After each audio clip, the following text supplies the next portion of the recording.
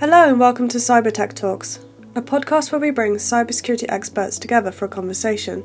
This episode, we're pleased to welcome John Lodge, SOC Manager at Sakura, Ramesh Naidu, Chief Operating Officer at Vigilant Asia, and Shaun Lynn, Senior Security Operations Analyst at Sakura. This episode is all about the role of AI and large language models in cybersecurity. John, Ramesh and Shaun discuss how security operation centres might leverage AI in the coming years and how large language models could be used within the security tools themselves. They also talk about how it might be used for deception and the ways in which threat actors might leverage LLMs.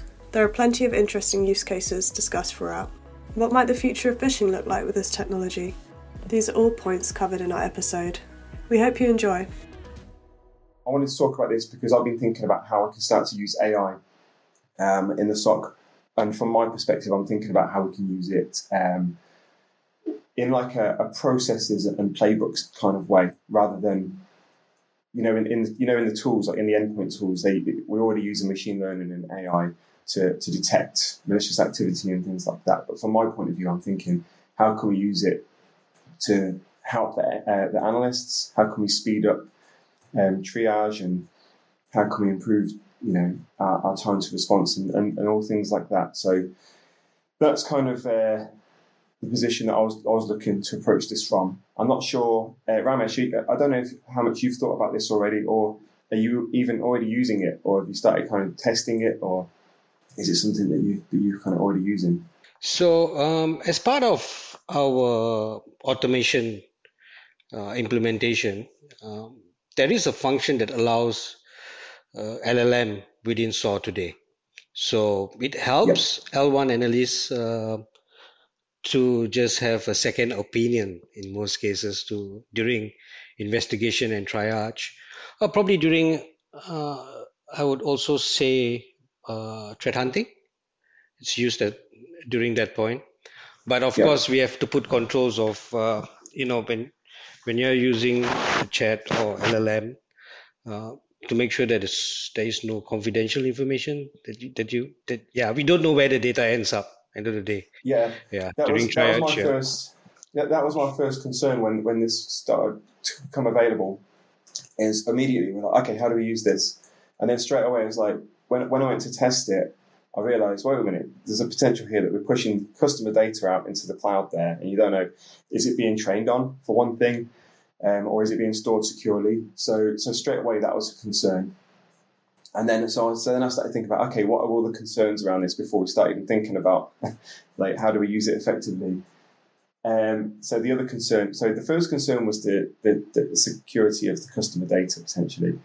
The second one was, hallucinations.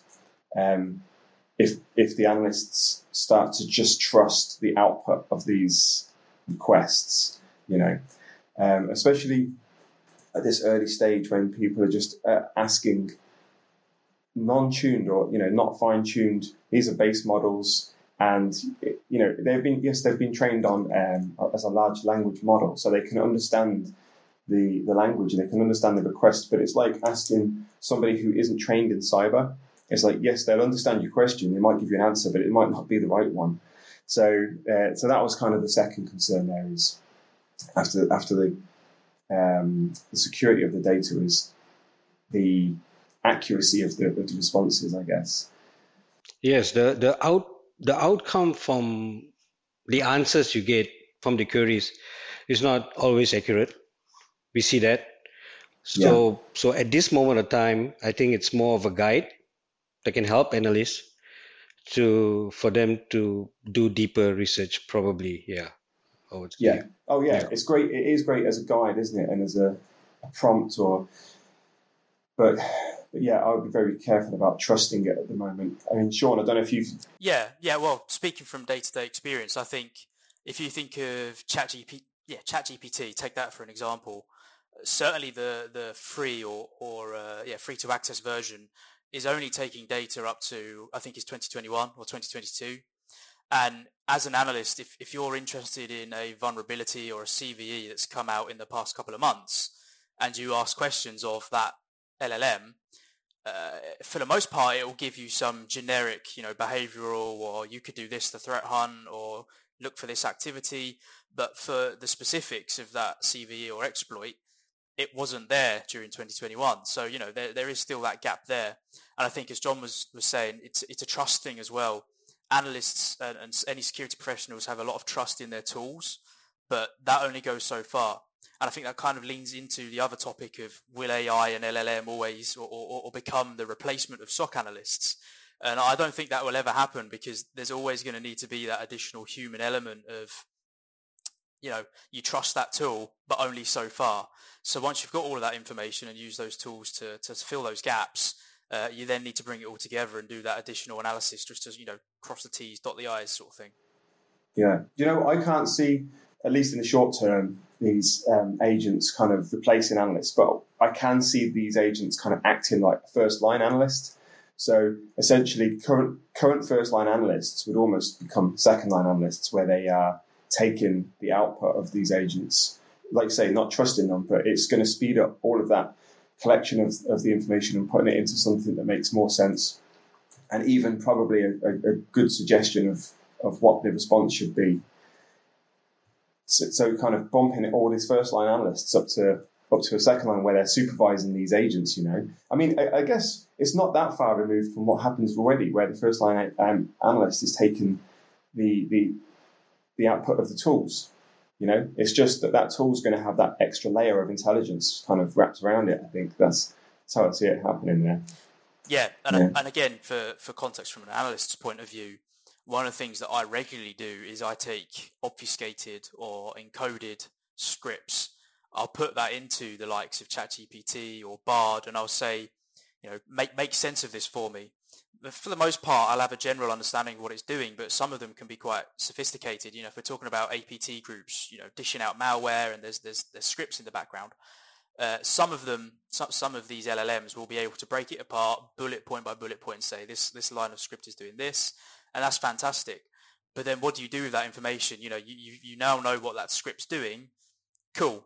And if you're in a threat hunting situation, it's what you do with that knowledge. At the end of the day, it's spitting out a load of knowledge, but if you don't know how to utilize that and take the next step, it's useless. It's just more text in front of you.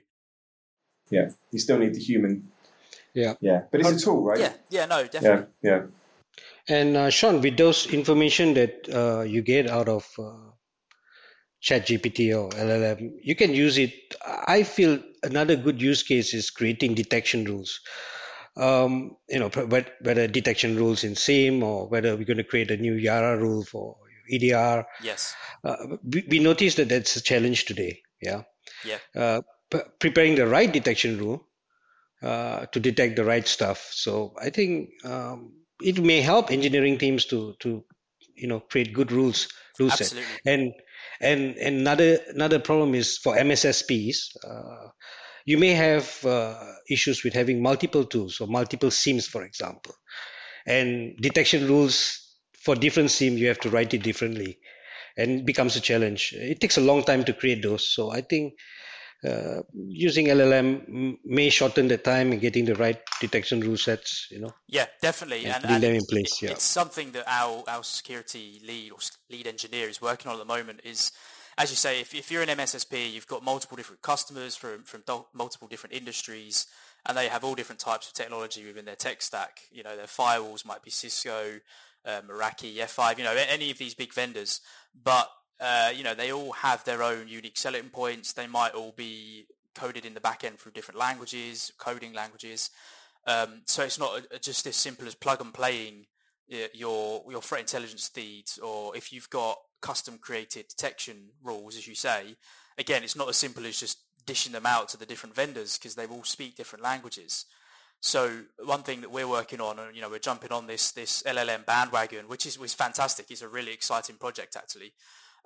Is in part asset inventory. So first of all, is taking inventory of your customers' assets, their servers, as I say, get an understanding of their technology stack, know what language those devices, endpoints, whatever you want to call them, they speak at a high level. And then when we have our out-of-box created rules or custom rules, we can say this industry, so let's say finance industry, with Cisco devices, we've then got a folder or a pool of custom created rules. And using LLM, we can say, here is the coded rules in YARA. translate them to, I don't know. Give me a language, John. What do we use in Chronicle? You could translate it to like L2 and KQL, KQL, for Azure, yeah. So yeah, exactly. So again, we're like the Microsoft suite of products. It's KQL, Crystal Query Language.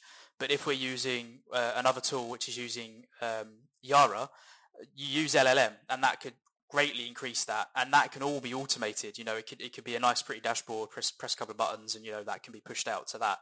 So it's really powerful.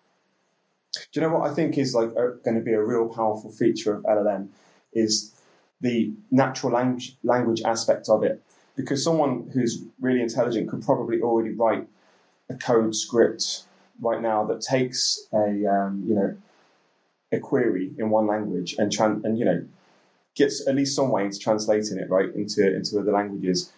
But I think what the power of an LLM is going to be is it could take like a news story, for example, or a threat intelligence feed story, and say, look at it and say, okay, here's the new exploit with some description in natural language of what it does.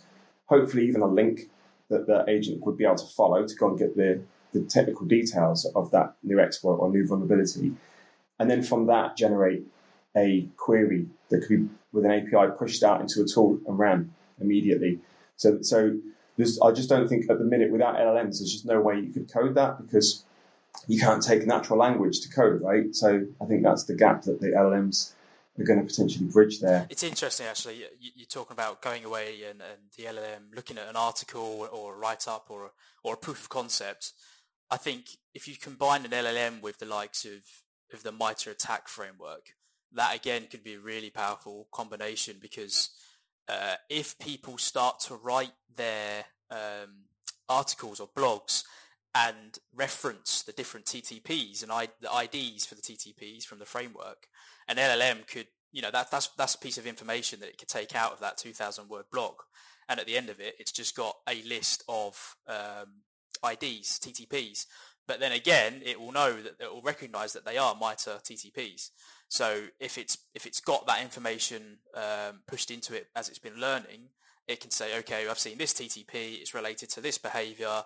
These are the things you can threat hunt for. These are some IOCs that we know of, some well-known, sophisticated threat groups. And it spits that out in a nice report. And then that's when the next stage we were saying earlier, that the analyst would then need to know what to do with that. Okay, so we've got this information. I'm going to go and threat hunt that.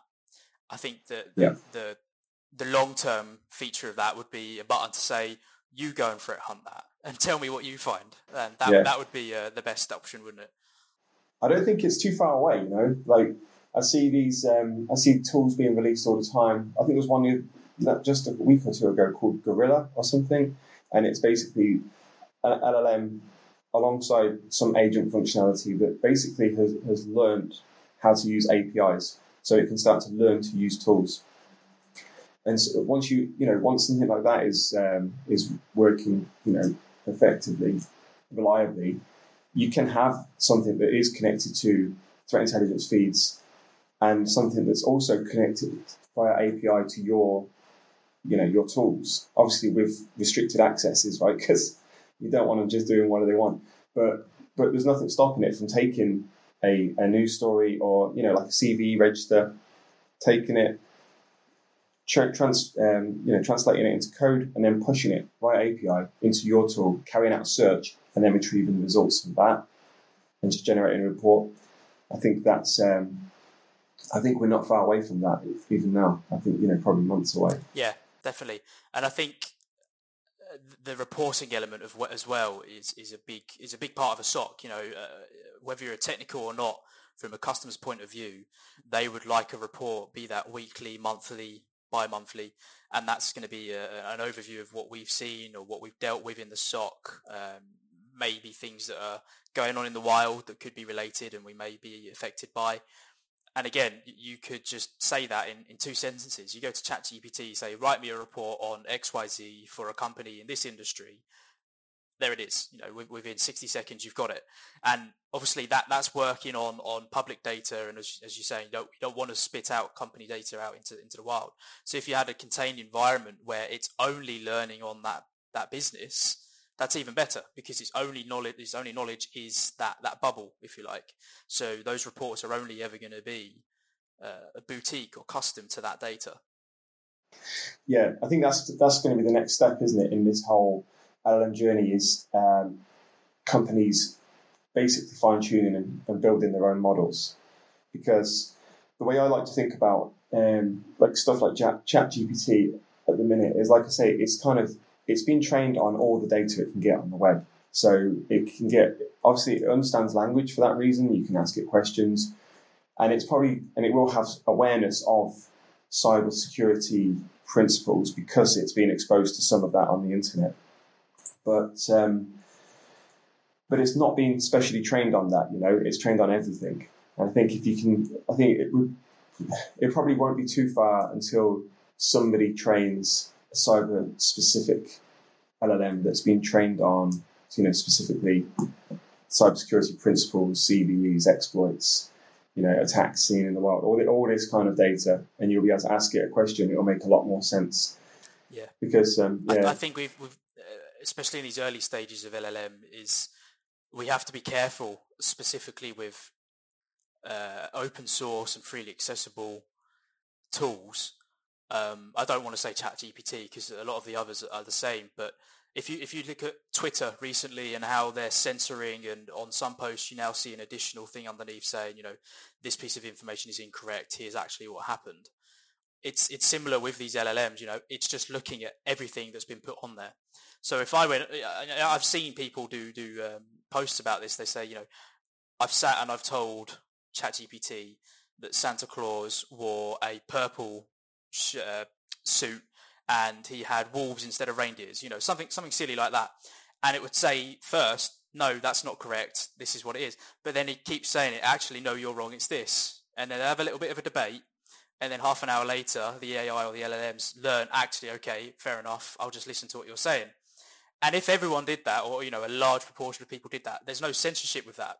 So if we're talking about an open source tool where everyone's just throwing whatever information at it, at what point does that become a bit of a nuisance for, professionals? Not, as you say, not just in our industry, in any industry, medical professionals. Someone asks a question about a quite complex operation in a hospital, and it says, "Oh no, you don't need to use this scalpel. You need to use this syringe because someone else told me to." And it's It's like, I think in data science they call it like bad data in, bad data out. Yes, exactly. Because it's like because the machine learning algorithm will believe what it's told. So it can learn to understand, but it's not like a magical entity where it will realize that what some people are saying are wrong. It's like if everyone's saying that and the data that it's trained from. But I think one of the ways to get around that is, do you know the difference between like zero shot and few shot requests? If not, I'll just quickly. So when you ask a question of one of these large language models, you can, let's say if I wanted to use XOR to say, is this email spam, right? You can say, is this email spam? And you can push an email, like a body or a header or something. And it will give you an answer. It's probably not going to be, it will probably be a guess from the point of view of the LLM. But that's zero shot because you're just asking the question without any kind of prior information. So few shot is kind of where you can say, here's 10 examples of emails that are spam. And then maybe here's 10 examples of emails that aren't spam. And now I want you to tell me if this email is spam. And if you think about that, it makes a lot of sense. It really improves the output for one thing, but it also means that it gives the LLM something to look on as almost like a source of truth. Whereas, because it could be fed all this bad data during its initial training. But if you're saying, well, actually, I'm telling you now that this is the real world, right? It makes a lot of sense when you think about how you would approach this with a human as well. Because let's say we had an analyst come in who, it was their first day on the job and they had no prior knowledge of cyber. And you just said to them, is that a malicious email? They would make a guess, right? But if you said to them, here's 10 emails that are bad and here's 10 emails that are good, even if they don't know anything about cyber, everyone's got some like pattern recognition capability, right? So they could look at the 10 bad ones, 10 good ones and say, this one looks like one of those. So that's what few shot is where you haven't fine-tuned a model, so you haven't taken a model and really trained it intensively on your information, but in that one request, you're giving it the like a bit of a training in and every time you ask for the question, you can say, here's 10 examples of the thing I'm asking you. Yeah. And you can also use that as well to kind of train it what output you want it to give you, because sometimes it will just start coming out with like 10 sentences of like a real essay about the email that you've asked. But these requests, they're not free. And the larger that context that you push in, the more information you push in, the more it costs. And the more information it gives you back, the more it costs as well. So if it starts giving you big essays as a response, you're like, all I want is a yes or no answer, right? Yeah. So when you're doing that few shot kind of examples, you give it example of the input you're going to give it, but also the example of the output. So you in those examples, you just say yes or no, or malicious or spam, because you want that response to be as short as possible, right? Yeah. Or if you're using a playbook to grab that answer, you want it in a predictable format because you want to know what you're going to grab. Yeah. Does that make sense? Absolutely. Yeah. I think a good example of that sort of learning in Microsoft Azure, I know, John, you'll know we talk about this quite a lot, is the UEBA engine, the machine learning capability, which is user entity behavior analytics. And that has a grace period or a learning period of 30 days from when you turn it on. And the reason for that is it's detecting anomalous activity. So let's say the CEO of a company, he goes on holiday to his villa in Spain once a month, but 99% of the time he's working from the office in London. This behavior becomes an anomaly in a sense, because if it's a 30-day period and the machine learning or the AI, the LLM, or not in this case LLM, but the AI realizes that they're in London 99% of the time, and this one time they go to Spain, okay, we're gonna flag that up. But then the first time that we say, actually, this is a false positive because we know that's their travel plans, it learns from that. So, I think it comes back to what I was saying earlier with the bubble. And I think that will be the way, as you say, John, that we go forward, is it will be specific LLMs in a bubble for that conglomerate of organizations.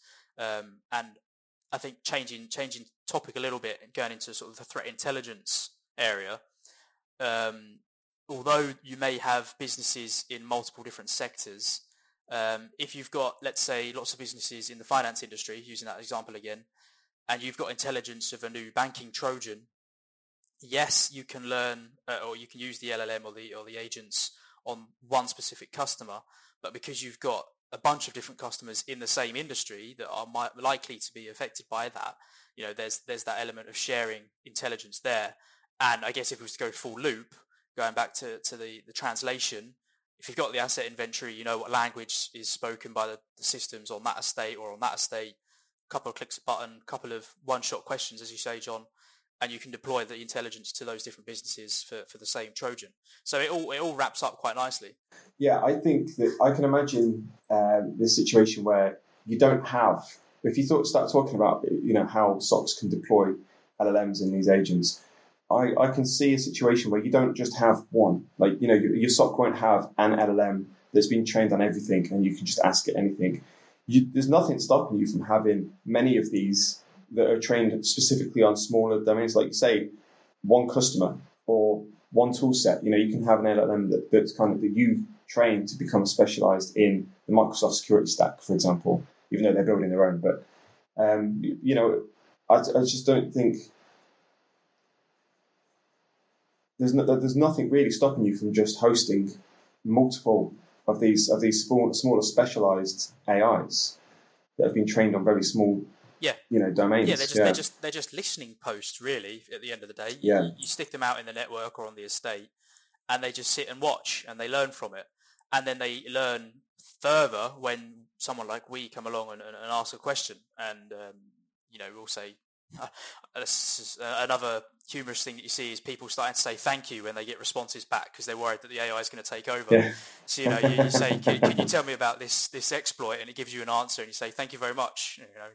20 years time, it's not going to attack you because you've been nice to it. But, yeah. So, you said at the beginning when I asked, have you started to use it? And you did mention that the, SOAR platforms have got these integrations in. Are you are you using XSAW or are you using a different SAW tool? I just wondered. We're using Streamlane. Yeah. But what we are seeing is now, traditionally the source was just playbook. You got to design them. And I think the newer versions are going to they have some sort of AI built in. But what's happening is they are bringing in hyper automation into the SAW platform. So what's going to happen in the future is you'll be seeing your automation engine. You may have bots probably suggesting how you're going to automate newer repetitive tasks, because what's happening today is we have to manually study the type of noise that comes in, go through some engineering work, understand the playbooks, and see how we fine tune. But the future it's what's going to change is, I think the SAW tool is going to recommend what we can automate, or what playbooks we can fine tune, because the AI engine will study the repetitive tasks coming in, because you may have a new alert which is going to churn out new type of noise. And I see that in the future. I think that's going to make a lot of difference. Yeah, that'll be really interesting, because you've already got, like, say, this machine learning element going on in the endpoint tool and the network tool. So, like you say, Shaun, seeing what's normal and then detecting anomalies. But if that starts to get pushed into the SAW, because SAW kind of wraps around all your tools combined, doesn't it?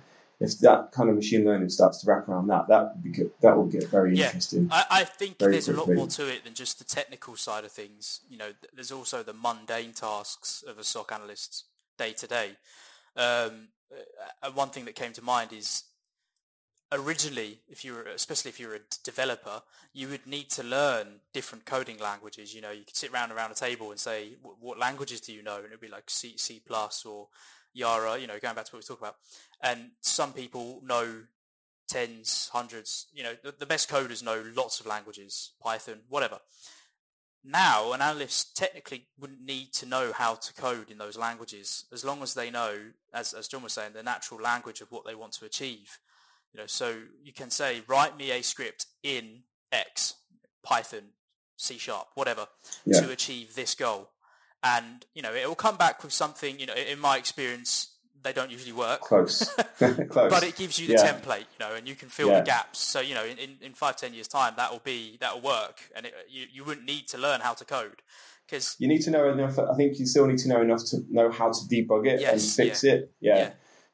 But you don't. But it saves time, I think, because you don't have to sit there and write that code from scratch. You could be like, give me something that's close enough, and then I can just go and change the bits that don't work. Even with the debugging stage, going back to what I was saying is, whenever someone asks what I do for a job and I say I work in cybersecurity, I don't know if it's the same for you guys, but they'll always say, oh, you must be brilliant at coding or scripting. And actually, I mean, I can, but it's not my expertise. And even when it comes to troubleshooting, you can go back with, I ran the command you gave me, it errored on line 42, this is the error output it gave me. And, even me and you, John, have seen it recently where it comes back, says, sorry, yep, you are correct, try this instead. And you can just keep doing that, and eventually it will work. Yeah, exactly. I think a lot of people have been using these like chaining tools. So that's chaining, not training, where they kind of like chain these prompts together, and there's almost like a feedback where it'll ask, and then it'll ask it to critique its own output, right? Because like you say, if you ask it a question, it'll give you an output, and then you say, that's not right. It'll think about it again, and kind of like that. There's some frameworks out there. I think one of them I was trying to look at is called LangChain, where it does this kind of thing where you can start chaining prompts and answers. And as I was looking at it, I was realizing we've almost got this built-in thing because of the SAW platform and playbooks. We can do that ourselves. We can make those chains without having to use that framework. So that's kind of, I think, a big advantage that we've got with the fact that we've got access to these SAW tools, is that we can start to build these. I think the playbook ends up working like an agent, like an AI agent, where it can chain these prompts together. And like you say, you can ask it, hey, develop me this detection. I want this detection rule. And then the next, you can take the output, and then the next task in the playbook can say, tell me why this is wrong. Tell me where this is wrong, and it will critique its own answer. Yeah. So And I know more at the senior or auditing level of a SOC, we're looking more at the statistics and how it could be more efficient, just make it generally easier for an analyst. And if you say, okay, this rule has detected 10 detections of this specific activity, however, our threat hunts has detected a further 5, and you tell it, these are what happened in those the proactive findings. Next time round, can you edit or amend the rule so that it would detect those? And it just means that you just become bigger and stronger and stronger. Obviously, the caveat to that is new 0 days and exploits are doing new things, but that's how it just becomes this evolving cycle, and you get an arsenal of rules. And you just say, yes, over the past year you detected this. However, on this month, this CVE came out. This is the new activity. Add that to your rule. Dish it out to all of the different systems, and it's literally as simple as that. Because, as you say, it's natural language, and in the background it will go and do all the rest. And you hook that into the playbook, and it will go away and do all the rest. And that's what's really exciting. What you said there is the main thing that I'm kind of thinking of where the value of this lies at the minute, and that's, like, say, saving time, right, for the analyst, because it's not at a point where you can just tell it to go and do its thing and it's going to run off and become like a great AI that's doing the job of an analyst for you. But I think with SOAR, you can start chaining these things together. I think you can really start saving a lot of time with mundane tasks, anything where data needs to be kind of like small pieces of data. Like, tell me what, especially if it's unparsed or unstructured, normally you need an analyst to sit and read through it to get a piece of information. If you can say, give me this piece of information, it's just going to, a task only needs to save an analyst 10 seconds, and you start stacking all those up. And I think that's where the real value of this is going to come from, because it's so cheap, especially if you keep the context low. Yeah. All right. There's something interesting you mentioned, John, just now about non-parsed data. Yeah. I'm not sure how AI is going to solve that problem, because there's always a new tool, a new asset. You need to parse the data to make it understandable, or getting the right context of information into a SIEM or any type. So, yeah. I'll give you an example of, I think, so we had to try and write a script that would extract links, right? If we give it a bunch of, like, email body data, for example, extract the link, because the link is not always in the same format. Like, sometimes it's www dot, sometimes HTTP. You never know if it's going to be .com or .uk or anything like that. So we wrote a regular expression script, a regular expression to actually detect and put it out. If we did this again now, because this is like some time ago that we wrote that, I just use one of these LLM tasks to say, here's a piece of text. Tell me which of these words is a link to a website. Is an internet link. That would have just been so much quicker to do that. Yeah. Yeah, I think if we're talking about like firewall logs or network traffic logs, they have an ID or categorization. If we talk about Cisco ASA, they have IDs to say, like, connection was successful, connection closed, connection blocked, all those different types. And within it, we're talking about unparsed logs. So let's say those raw Cisco logs are flowing through into a SIEM or a SOAR. I think, because I'm shooting myself in the foot here, if we're talking about an internal bubble of information and knowledge, you would need to feed in some resource from the vendor, again Cisco. If we're talking about the open source one like ChatGPT that you're free to use right now if you wanted to, because it's piped into the internet, it can go away and it will say, okay, this ID is equivalent to a connection open, connection drop, whatnot. Yeah. If you're talking about the enclosed one, like I say, you would need some element of, even if it's the documentation, you upload the documentation into a file share, and the LLM has access to that, and it, whatever, it goes through and it finds that. So yeah, I guess there could be an issue there.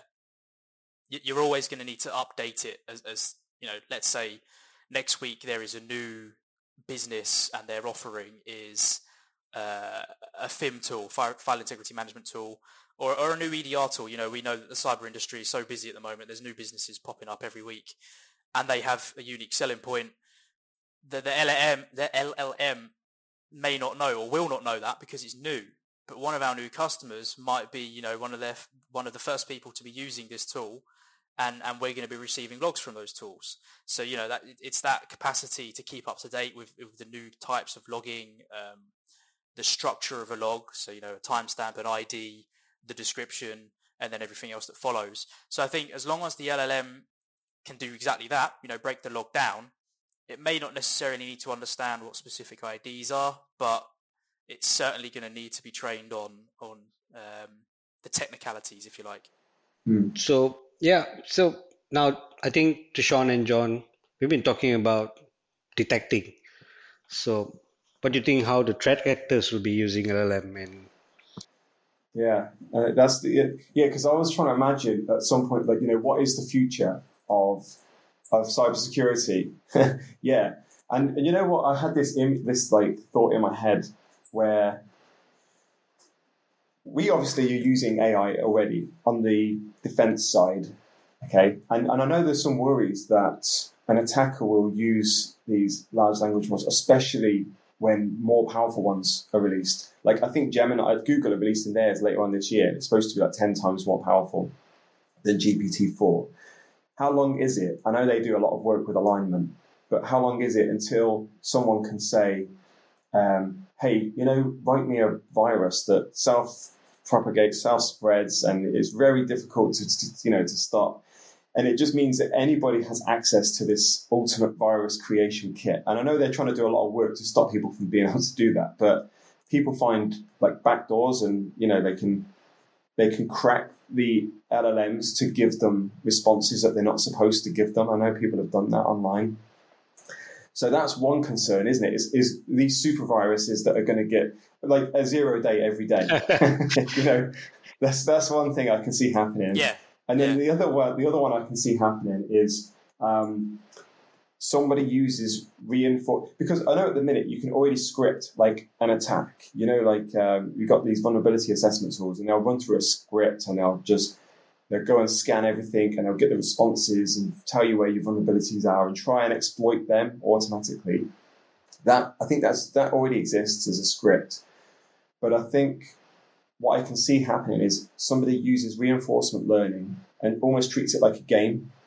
So they can create an environment, tell this agent to try and hack into get me this information or something like that.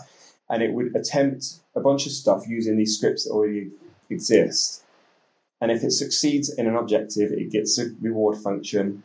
And if the blue team detect that activity, it gets, a cost function. So it learns how to exploit and move around without triggering these EDR tools. I think that's something that we can see happening at some point. I think that's a really good point, actually, John. One thing that I've been involved in quite a bit this year is helping the businesses with their security posture, sitting around a table doing sort of cyber war game style learning. And some of the feedback has been it was the same as last year, and it was the same as the year before. So, as you say, they've got out-of-box scripts that you just plug in, press play, and off you go. They're scanning for RDP port or, just any exposure like that. But actually, why don't you just then use an LLM and say, we've done all of that, what else can I do? And give it that extra information of the industry and the tools. It won't just be LLM though, will it? It'll be LLM combined with, like AlphaGo or something, where these agents learn to play games.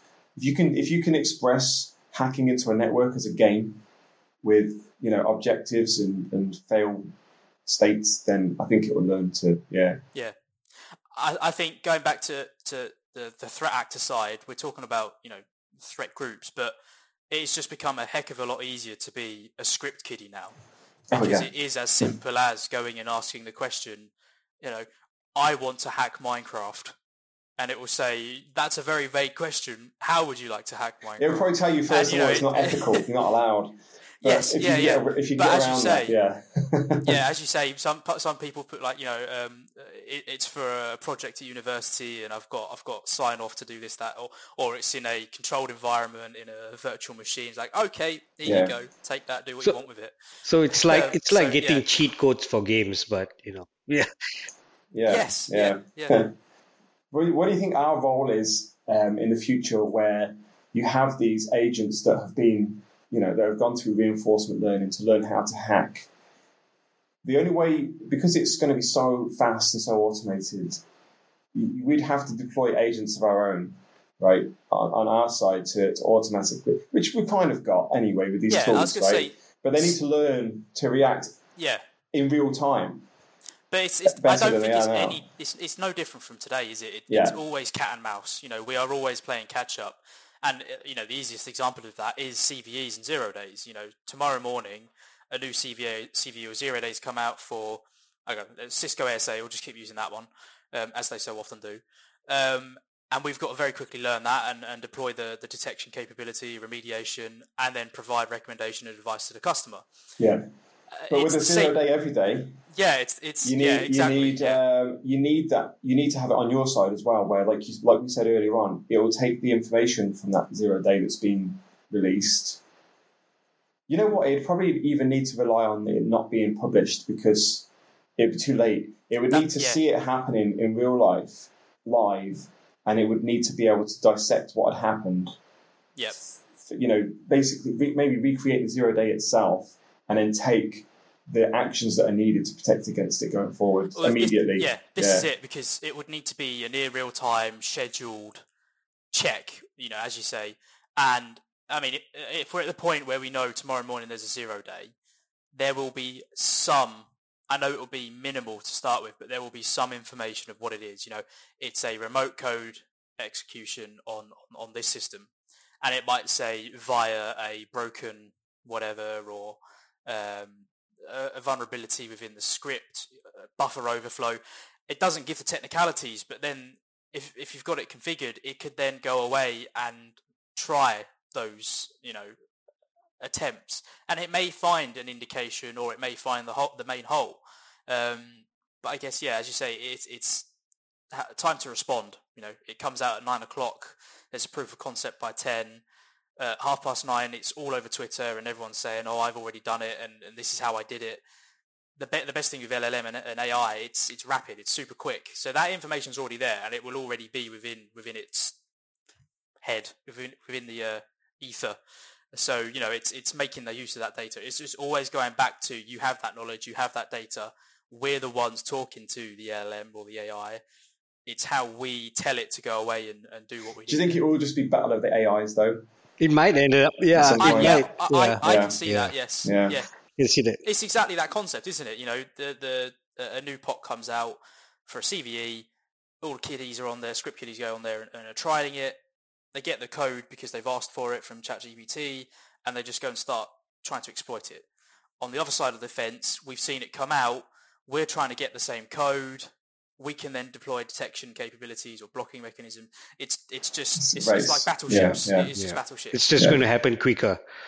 It's happening now. We do it today, but it's just take a long time. But it's just going to happen quicker in the future. Yeah. When we were, in the weeks running up to this podcast, there was a quote that I saw that I wanted to remember for this podcast, and I think it was the CEO of Anthropic, one of these huge language model companies. And he said, the main thing you need to know about AI is it's moving faster than you think it is. Because I think, we only see like these developed tools that come out, that are released. I think underneath the surface, this thing is moving really fast. So it's like, so the question I had then is, what do we do now?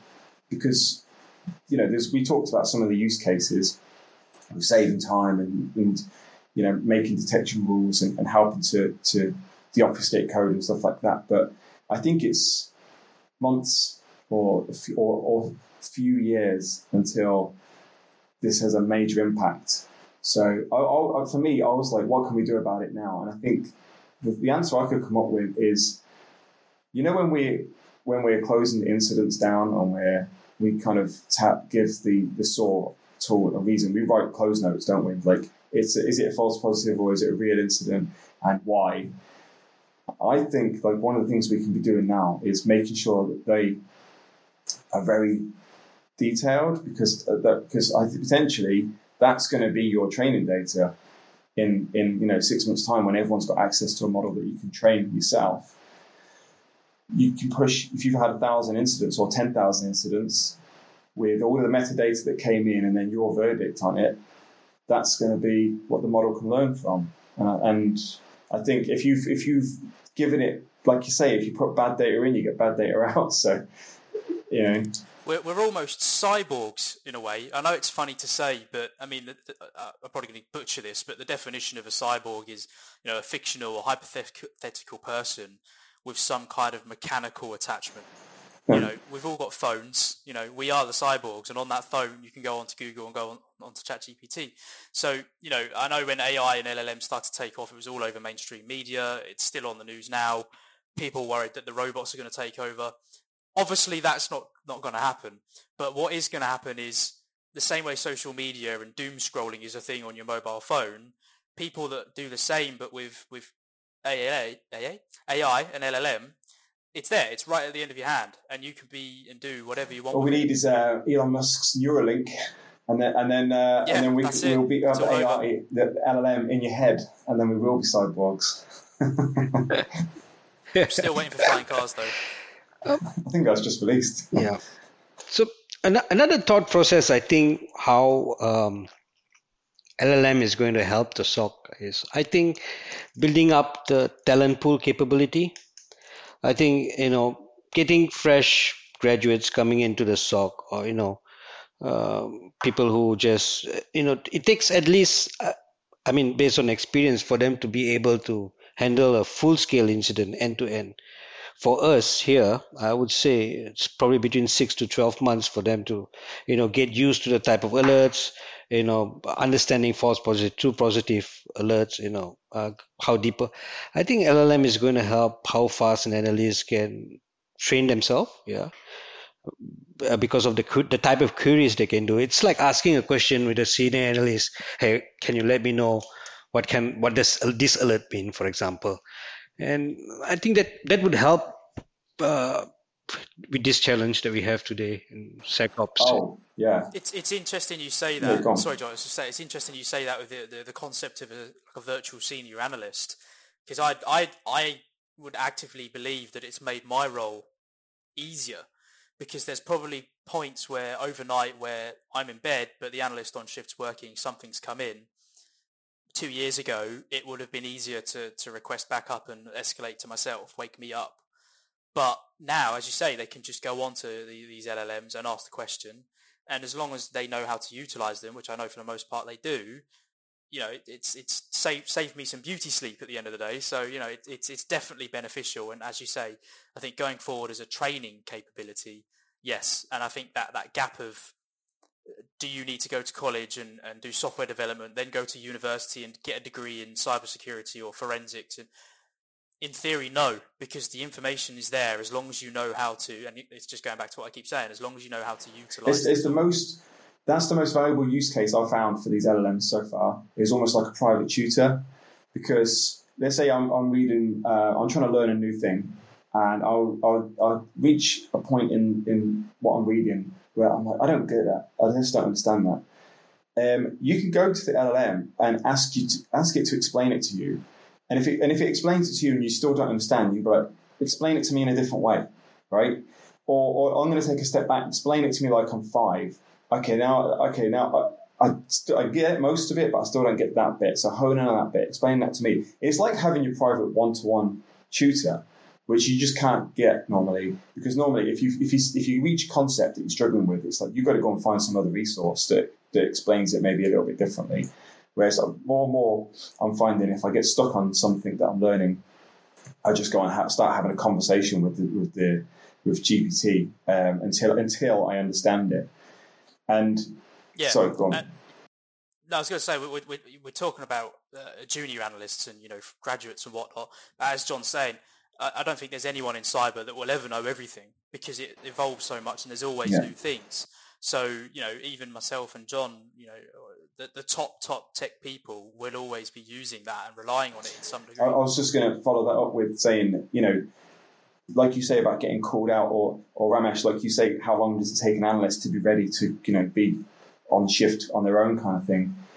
I think one thing you can do is have all of your processes defined and written up in a document, and then you can, you don't even need to fine tune the model. You can point, you've seen these online where you can ask questions about a PDF, and it basically tokenizes the PDF, and you can ask questions about it. You could have that if you can have all your processes clearly defined. So a new analyst who, they might already know how to use the tools, but they don't necessarily know how you work as a company yet. Rather than having to ask the senior analyst or the manager every time, you can have that agent just sitting there waiting. So you say, what do I do if I want to tune something, and then it will just come and tell you the answer. You say, here's the process. You need to request the permission, then you need to record the change, the change request, all this kind of thing.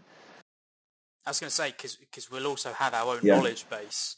We've got wiki pages, etc., where analysts constantly add information that is good for each customer.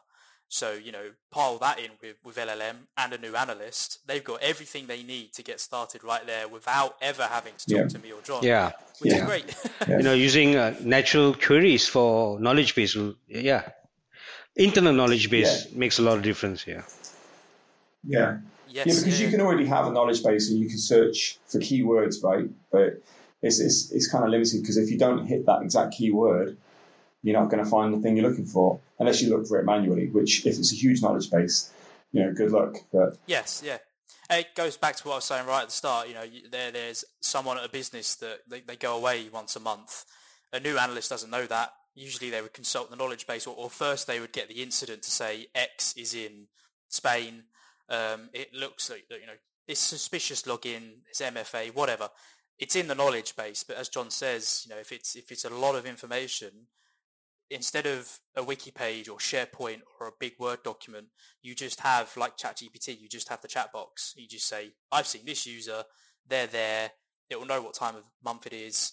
Yes, this is normal. We saw this last month. We saw it the month before. I think this is normal activity for that person. And, that's really simple. Yeah. Again, it's a time saver, right? Because it's possible to do anyway. Now, I think most of these things that you can do with LLMs are possible already. It's just that they could take a lot longer, So obviously some of the use cases aren't possible, but, a lot of them, you can do it, but much, much slower. Shaun and John, how do you think AI, maybe AI or LLM, would be used for deception? Oh, yeah. Yeah, because you know what? Like, they always say that it's the human that's the weakest link, right? Most of the time if you get compromised, it's because somebody's done something they shouldn't have. And with these human-level chatbots, that is definitely a risk that you could become ultimate social engineers. Because, there's nothing stopping an AI going out and looking at all their social media. Someone's not going to have time to do this for 1,000 people, but an AI can go out and look at all their social media posts, everything, get all their interests, and then craft the perfect, get their friends list, and then you can start crafting the perfect social engineering email. Where if you look at these phishing emails now, most of them are just absolute. It's like, come on, who's falling for that? Yeah. I saw a really, really spooky concept the other day. It was a spearfish, and it's exactly that. They went onto the LinkedIn. They found an old colleague from a business that they worked at 20 years ago, and it was a very simple email, reaching out, hi, it's so-and-so, we work together at blah, blah, blah. And it was a financial one, eventually the conversation went on. And it was a long conversation, it was back and forth emails, how are you, how are the kids, all the information that it's got from LinkedIn and from social media, eventually culminating in, I think it was like, my wife's just passed away, I'm financially short of money, let's chat, and there's a phone number at the end. It all culminates in a financial scam. But as John's saying, normally it's just you've won a voucher. Congratulations, you've got an iPad. They're really, really simple things. But if you was to receive an email from a long lost friend you went to school with tomorrow morning, and the email was telling you things that you'd forgotten about, but it's found on social media, especially these AI and the LLMs that are able to look at pictures as well. We were at this location on this date with my dog. You're like, oh, okay, that's scary. That's very scary. Yeah. How far are we from every single phishing campaign that comes out is every email is bespoke, customized to that one user and all their interests and all their contacts, rather than just a blanket, click this link, otherwise we're going to charge you £1,000. It's like, that becomes difficult then, and right? If we're talking about, real sophistication, it will not be sent from some random DGA domain or some well-known blacklisted IP. They will go on Gmail, they will create a new account for your long-lost friend, and it will look as clean as anything. There will be no hits on any virus, whatever. It's not worth thinking about. Difficult. No, but that's when you need that other AI on your side. I don't even know how you detect it. Oh, that's to be honest. No. Yeah, that's where the human element comes in, isn't it? If you get to the end of that conversation and they're starting to ask for help financially. You know what, Shaun? I reckon you'll be seeing that sort of thing in the news fairly soon. Yeah. Yep. I'll be the one that gets fished.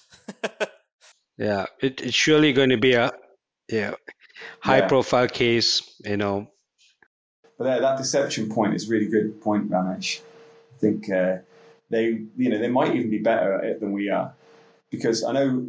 Yeah, there was a thing recently about there's a medical LLM, and it scored higher in the ability to diagnose illnesses, right? Which is cool, but it's not surprising necessarily. What was surprising is that the people who used it rated it as having higher empathy than the doctor that they talked to in real life. So if you can start to fake empathy and stuff like that, then I think, better than we can.